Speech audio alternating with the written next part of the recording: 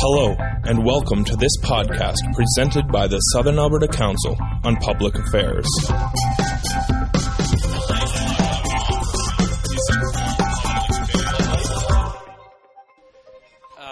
Welcome the listeners of CKXU, and the listeners of the University radio station, and welcome them to this broadcast. And we hope we hear a lot more of you.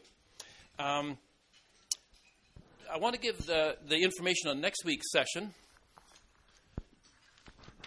and that is climate change and its impacts on food security. Climate change and its impacts on food security. In other words, given climate change, what are we going to do about it politically and economically? And the speaker is Sandy Aberdeen, and the moderator is Tom Kane. So that's next Thursday. Now we welcome back our speaker, Ned Shillington, and we will, the Knut is messing with the mic over there. We'll invite you to go to the microphone, introduce yourself, be brief, and we'll get into the meat and potatoes of this.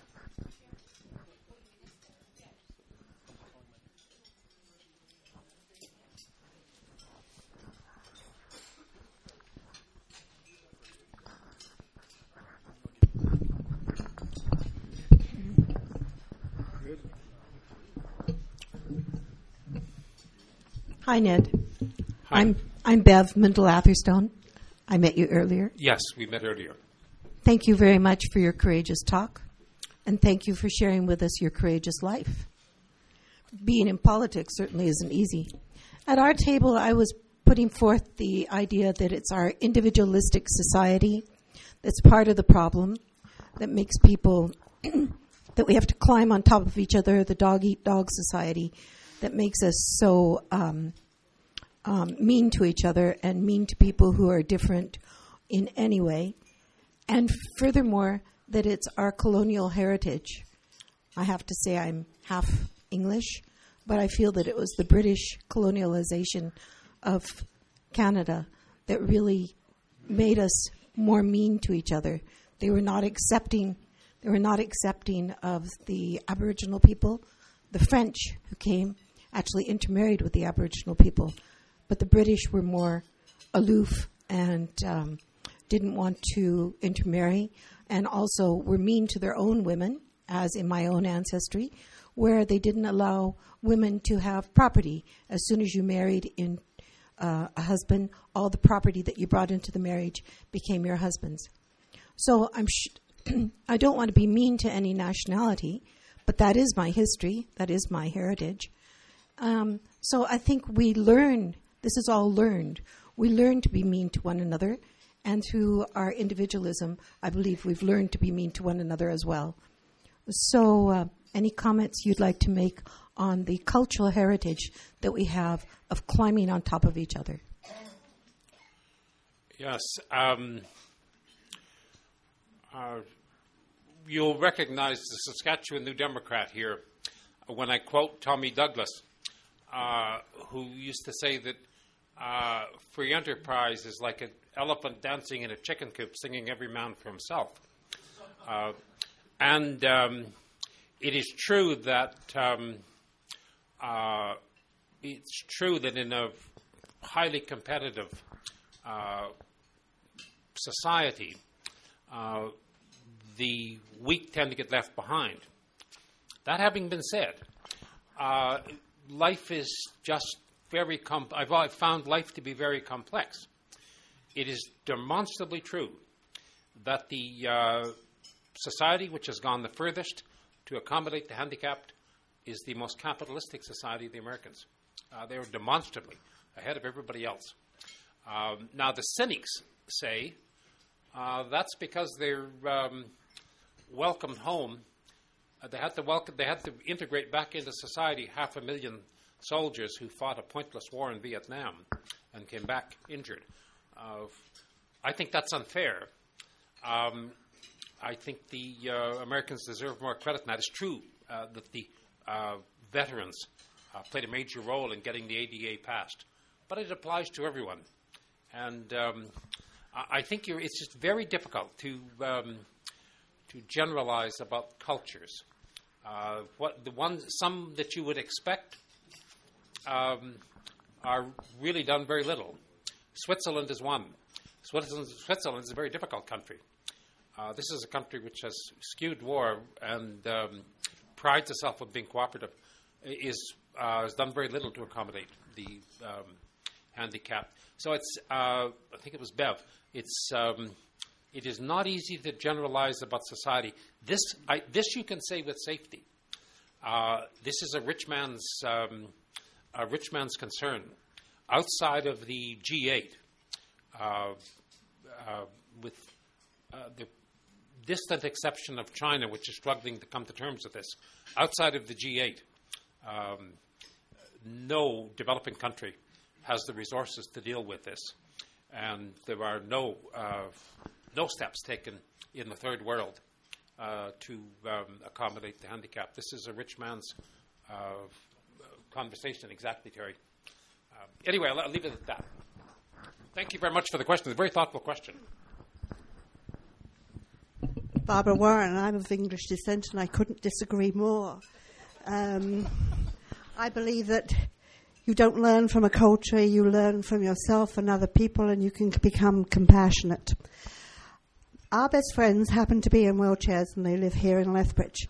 So I'm very, very aware constantly of the problems that are here in Lethbridge. And yes, we do have handicap parking, and we do have all of the things that you said, but they don't always work.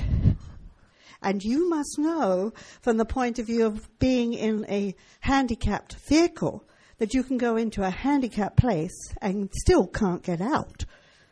And so I don't know how this city can constantly refuse people who do go to City Hall and make their demands known. And I don't know that perhaps more of us need to get behind these people and help them, because I'm very aware that even here they've eventually taken the door off in the ladies' bathroom, but it's not very easy for somebody in a scooter to get in there. And you must know that very well. So I don't know, is it money in this city, or what is it? Is it money most of the time? I think, I don't want to denigrate anyone in Lethbridge, but my experience has been it's mostly about leadership. In some communities, you have inspired, passionate leadership who take charge of these issues, as happened with the American with Disabilities Act. It happened to be a senator from Alaska with a son who was in a wheelchair. You get passionate, able, inspired leadership who drives the issues, and in some communities you don't. People aren't better or worse in some communities than others. They just don't. I think it's more leadership. But I certainly, my comment, Madam, to your penultimate comment was that we need to get behind these people. All I can say is amen, sister. You really do. And there are so many things you can do which don't cost a nickel. The social media, letters to the editor, consider, as Southern Alberta Council on Public Affairs, consider making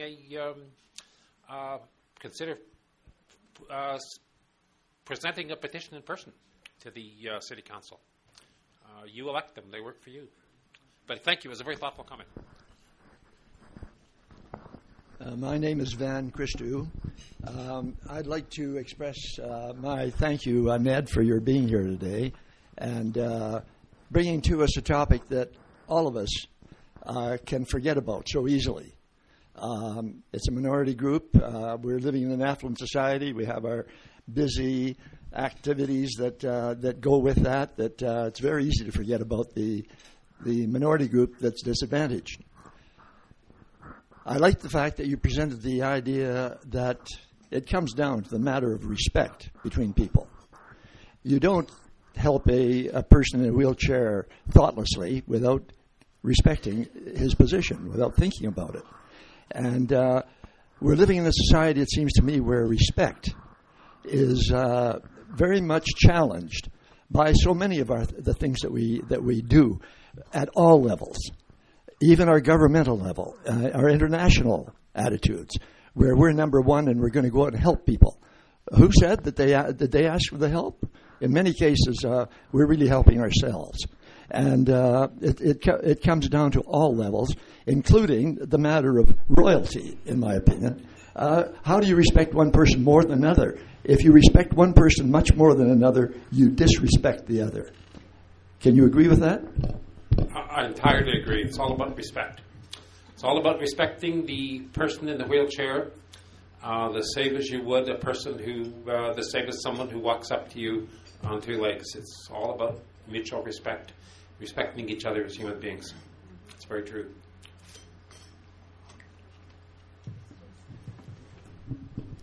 Hi, my name is Knut Peterson. Being a bit of a wannabe athlete myself, could you relate what role does the sport play in disabled people's lives? Right, hot on the heels of the Paralympics in London, which was a huge success, maybe not medal-wise for Canada, but nevertheless, it was. I think it has a real role to play in disabled people's lives.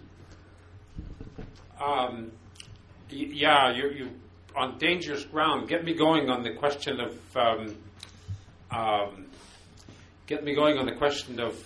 of sport, recreation, and exercise for the handicapped, and you really will come to understand the meaning of eternity, because I never get finished.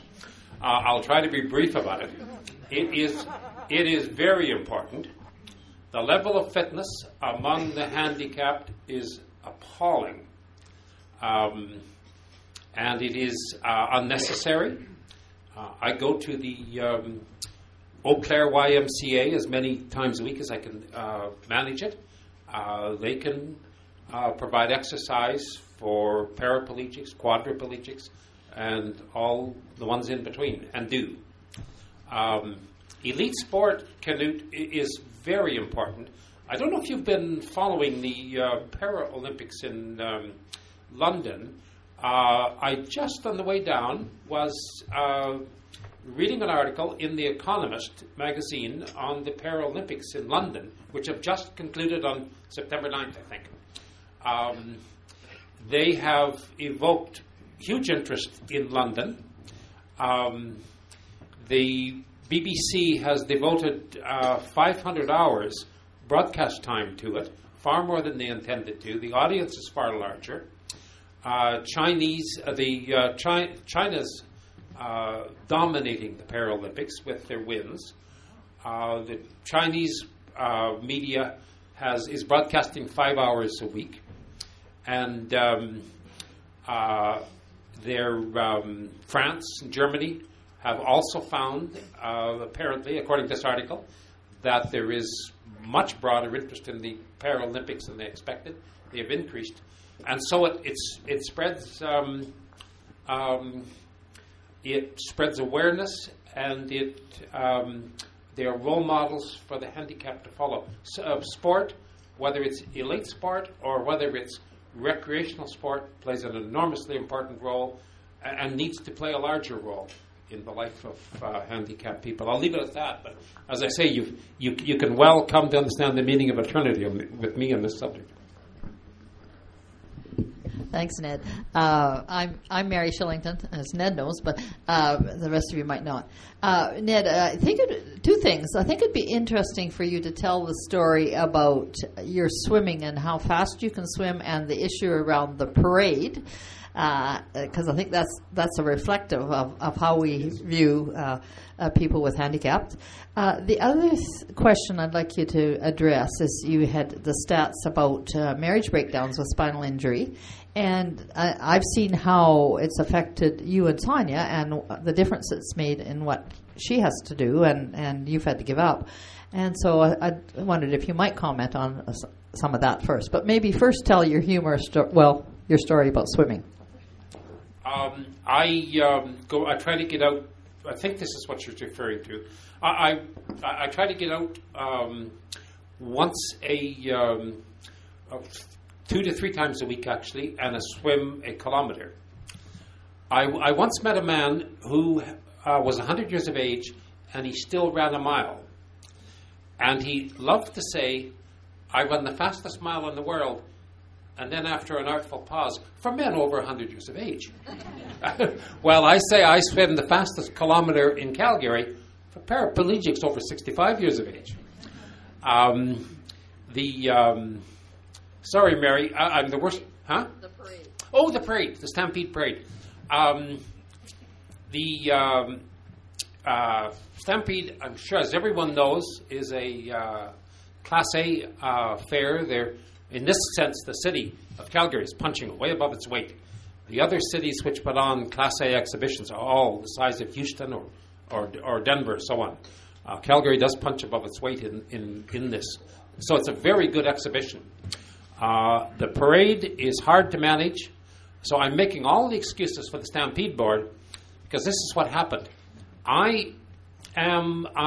You will be aware, or you may not be aware, Calgary is divided into 156 communities. And so people live in East Village or Bow River or whatever the name of the community is. Those 156 have a federation called the Federation of Calgary Communities. I am one of the directors on the Federation of Calgary Communities.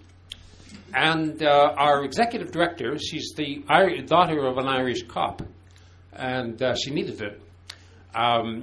She had a notion that there is about a couple of hundred entries in the parade. She got a notion that each one of them, and part of managing a problem with a parade is the thing will get spread out, and it will take forever for the parade to get finished if you don't watch it.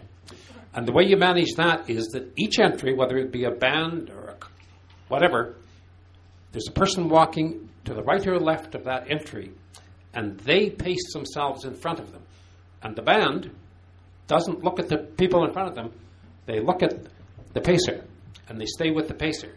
The pacer's responsible for keeping them spread apart, the proper distance. And Leslie had this idea that the communities would provide the pacers, so each one would, and there'd be a sash. East Village would be one pacer, and so on and so forth. So, yeah, sure, I'll be a pacer. And so that was fine. Leslie put my name down. She thought of this a little sooner than Gordon Barnhart and I did. She told him immediately that, by the way, the pacer from East Village, he's also I was treasurer at the time. He's also our treasurer. He's in a wheelchair. Oh, the Stampede Board said we can't do that. We can't have a person in a wheelchair pacing. They've got to be able to keep up. And Leslie said, well, I think he can, but I'll ask him. I said, oh, yes, the parade, I've watched this. It takes 2 hours to cover 2 miles. I go to the Y 2 to 3 times a week, and I do 2 miles in half an hour. So this is not even taxing. Anyway, the Stampede Board would not relent. Leslie, being the daughter of an Irish cop, got her Irish up. She didn't relent. And they eventually, about a week before the parade was to go on, they finally agreed on a compromise. I could go in the parade and wear the sash, but I wasn't a pacer. And they had one of the Stampede Board members follow me because they knew full well that shortly after I got started, I was going to collapse and they'd have to push me. So one of them followed me. She's a very nice lady. I'm not being critical of her. And, of course, it went all right.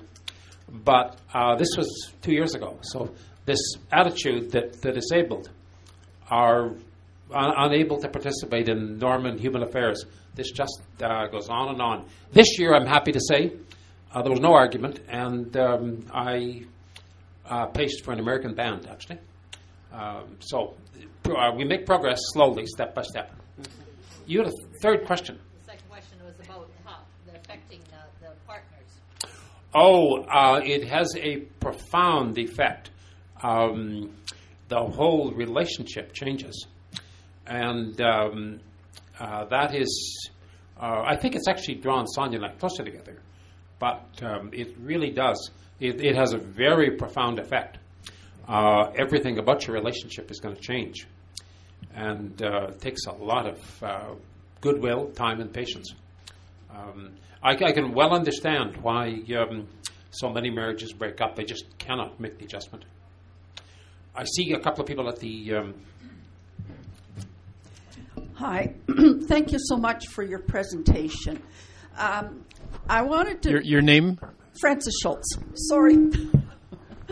I wanted to just talk about issue at a political level, city council level in Lethbridge, where, yes, it's true, there are ramps in various areas for getting into various things, but I think that there's still an issue with respect to not respecting the needs of those with handicap problems for access as well as you would for other people. And my illustration is at the Bowman Arts Center, where the city put in a lift for people. It's not an elevator there, it's a lift. And it's a lift that is constantly breaking down. People have been trapped inside here. And I just think that they did a cheap job to meet the needs that doesn't meet the needs. And do we have that kind of thing happening all the time? Because I've been trapped in the lift there when I needed to use it. So I know that for someone, and I could still stand, but for someone else to try and get help is impossible, especially on weekends. I'm unfamiliar with the particular facility, but I will say that this is the kind of problem, and I don't want it to be an I'm not being an apologist for your city council, but this is the kind of thing they may genuinely not understand. And it is the advantage of having an advisory committee which can advise them on these sort of things. I got nothing but compliments about your transit system. The Lethbridge transit system was set up with the benefit of an advisory committee. It's virtually free. It's very effective, and if you want to take a first step, that would be where I would start. And you may find, Madam, that this will resolve many of these problems which just seem to be so ornery and wrong-headed. I think they probably genuinely didn't understand. And it is not easy for someone who is able-bodied and 30 years of age to understand what it's like to be handicapped. See, I think if the mayor had to get up to his office by this same lift, things would have changed.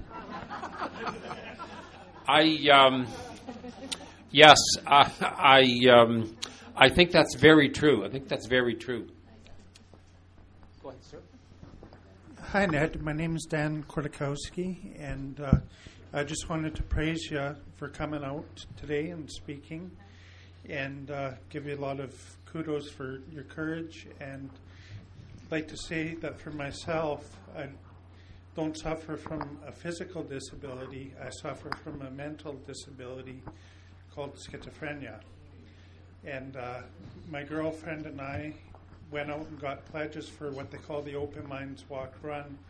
And we raised over $7,000 with help from her and her parents. Bravo. And thank you. And I just mean education is the number one thing that you could do, in my opinion. I go to police stations, fire halls, schools, and just educate people about what it's like to have mental illness and a disability. Like I say, it may not be physical, but it's mental, and I know I have it, and people now know that as well, and I'm not afraid to talk about it. Well, good for you, and I applaud your courage and your patience. Changing people's attitudes takes time and patience. 3 generations ago, people were openly prejudiced against Jews. Henry Ford was quite open about it. And the likes of Henry Ford was quite open about it. A few generations ago, people were openly prejudiced against First Nations people and so on. Nobody would do that now.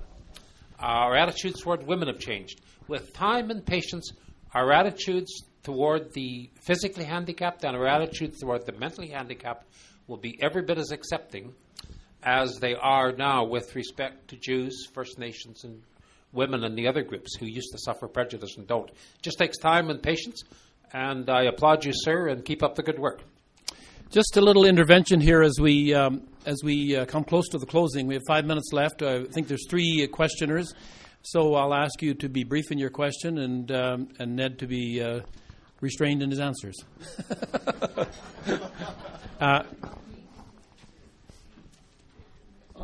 I want to thank you very much for coming to start with. I've heard a lot of, my name's Maisie Jacobson, and I've heard a lot about Terry's family over the years, so it's a pleasure to meet some of them today. I'm wondering what your opinion is on the handicapped placard that we put in the cars or vans or whatever vehicle we're driving. And I see so much blatant misuse of them. And I would like to advocate for the handicapped person's picture to be on that placard so that other people couldn't use it. But at the same time, there's no people checking to see who's using the handicap sticker. I just want to make a brief comment as well about a lady that spoke earlier about the difficulty, if you do find a parking place, of getting out of the wheelchair.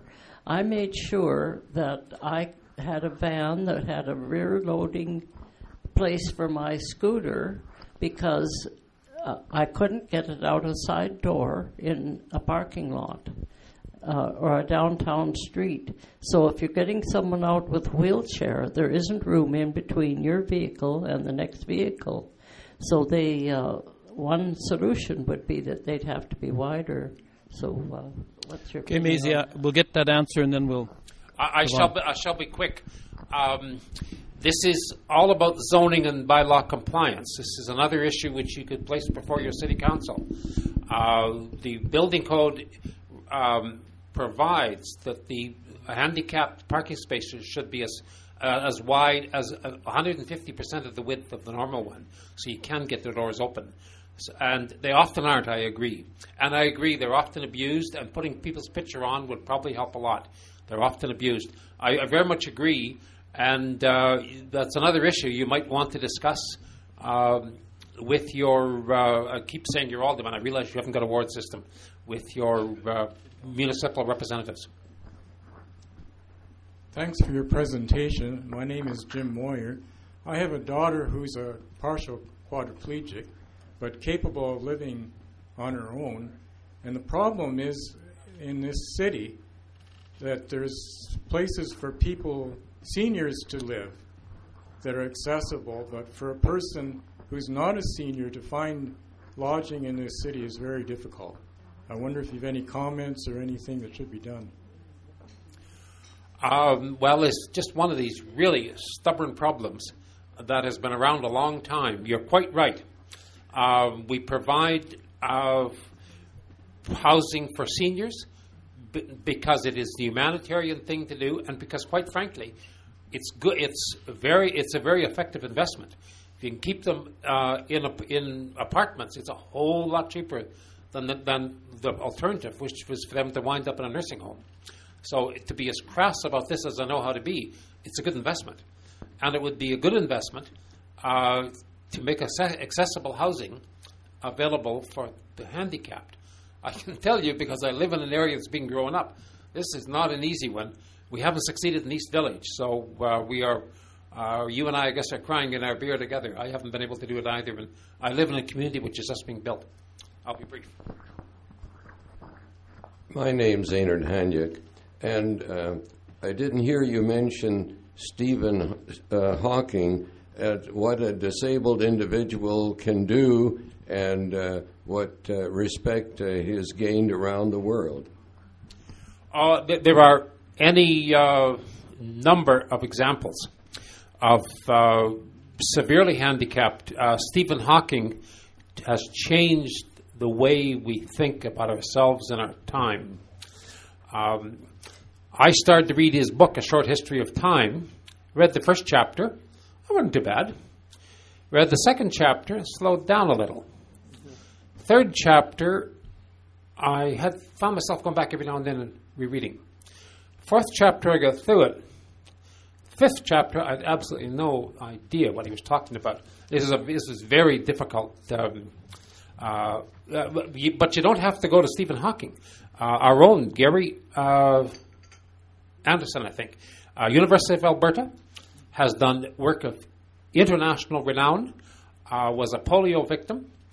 For the first, this seems incredible, until the respirators were developed. The only way he could breathe, for the first 15 years of his life, he lived and worked in an iron lung. And then they developed something called frog breathing. If you listen to him speak, he still does it. My name is Gary Anderson. I'm a physicist at the University of Alberta. And he speaks like this. But he's a brilliant person, has done work of international renown. And now, of course, they have respirators, so he goes to sleep with a respirator. But there are any number of people who have made Sam Sullivan, Mayor of Vancouver, Stephen Fletcher, MLA, obviously Franklin Roosevelt, any number of people who have made enormous contributions. Handicapped like anyone else. There are going to be some rogues, some stupid people. There's going to be some brilliant people and a whole lot of people in between. But we need to change our society so that they can make their contribution the same as everybody else's. Thank you very much. This has been a very enjoyable time.